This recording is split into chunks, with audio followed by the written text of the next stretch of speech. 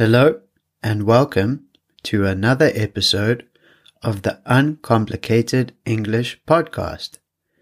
As always, before we start, I'd like to remind you that the full transcript for this episode can be found for free on my website at uncomplicatedenglish.com. And if you are watching this episode on YouTube, you can also switch the subtitles on for this video in the settings at the bottom right hand corner. Alright, let's get started with today's episode. Today we are going to learn about minimalism, or as some people call it, simple living. Minimalism is something that is quite difficult to explain and define. There are some people that say to be a minimalist, this is a person who follows the ideas of minimalism.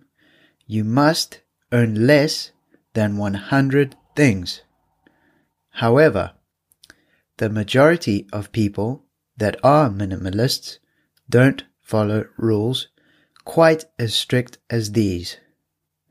The best way to define minimalism is a way of living where we only own the things that we absolutely need, the essentials.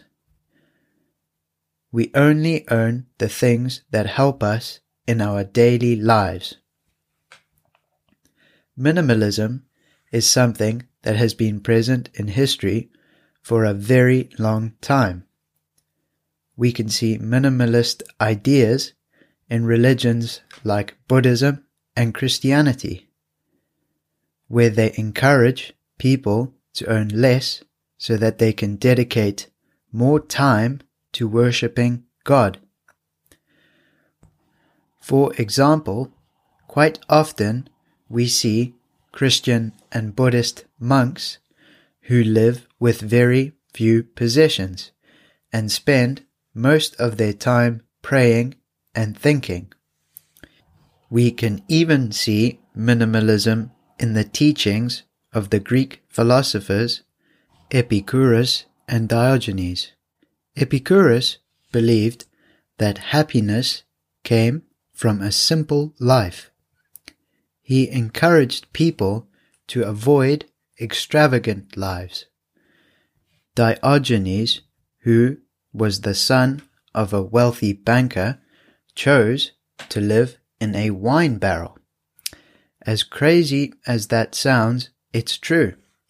Diogenes believed that the more complex society became, the less happy people would be. The word minimalism, initially in the early 1900s, was used more to talk about art. For example, minimalist art is very simple. Artists use very few colors and materials. In the 1900s, minimalist literature also became very popular. Previously, in the 1800s, authors like Proust wrote novels that had long and complicated sentences. But in the 1900s, authors like Ernest Hemingway decided to write using short sentences and simple vocabulary. By the way, I made an episode about the life of Ernest Hemingway, if you are interested in learning more about him. Recently, in the last 2 decades, minimalism has become very popular because some people have begun to feel overwhelmed by all the things that we can buy and do. There are 1,000 different TV shows and movies to watch on Netflix, and we can also visit 1 million different websites, and all this can be done through our phones. For some people, this is too much and becomes distracting. Also, minimalism has grown in popularity because many feel it is a good way to help the environment. Through buying fewer things, they don't produce so much plastic waste and don't burn so much fuel. What are the benefits of minimalism? People who follow minimalism believe that it helps them to feel freer. There is a very famous saying by an American author called Chuck Palahniuk, which says, "The things you own end up owning you." There are some people that feel freer because they no longer chase after a new phone or a bigger TV or other gadgets. They find that the less they own, the happier they are. For example, many minimalists don't own a TV, and they argue that this means they have more time to read books, also to go for walks and other things. Another benefit of minimalism is that it is a good way to save money.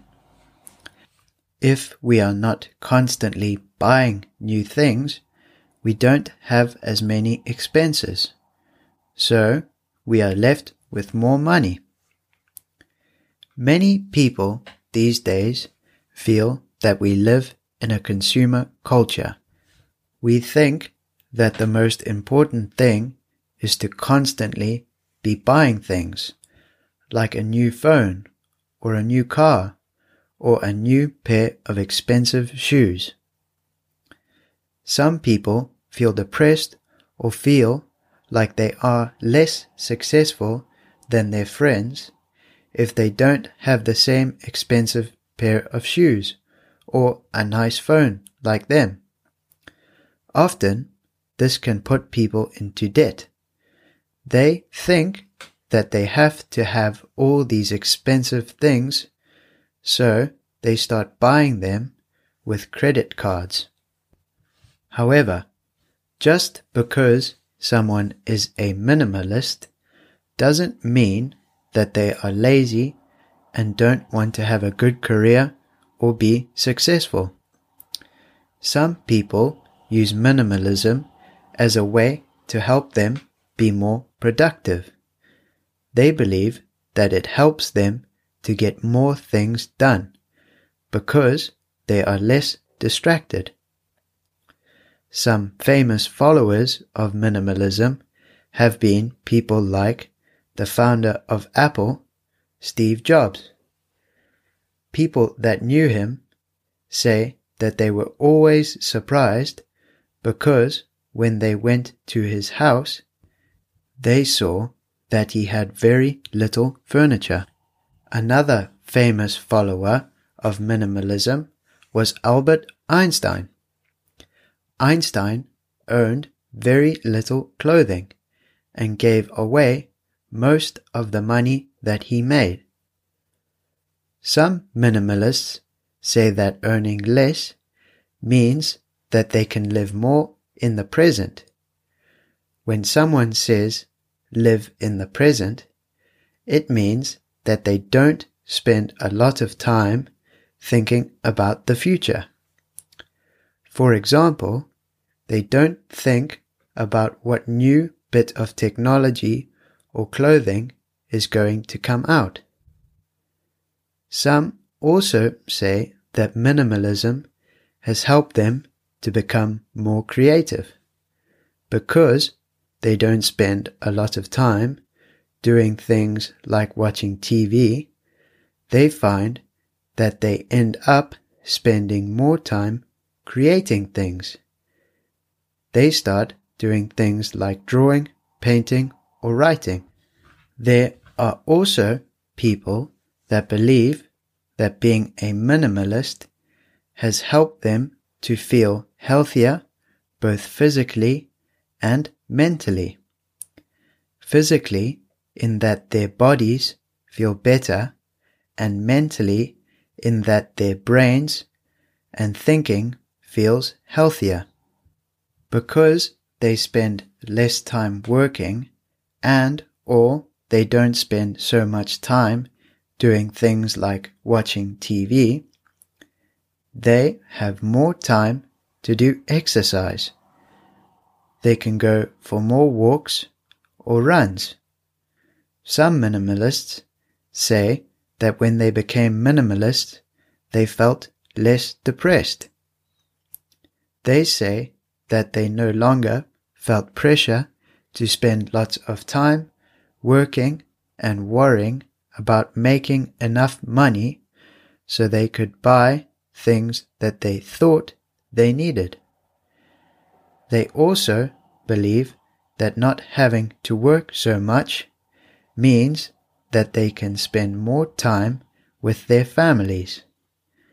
Instead of working an extra evening to have enough money to buy something, they can instead use that time to go and visit their family or friends. So, let me know what you think of minimalism. Are you interested in trying it out? Or are you already a minimalist? That's all for today. I hope you have enjoyed the podcast and have found it interesting.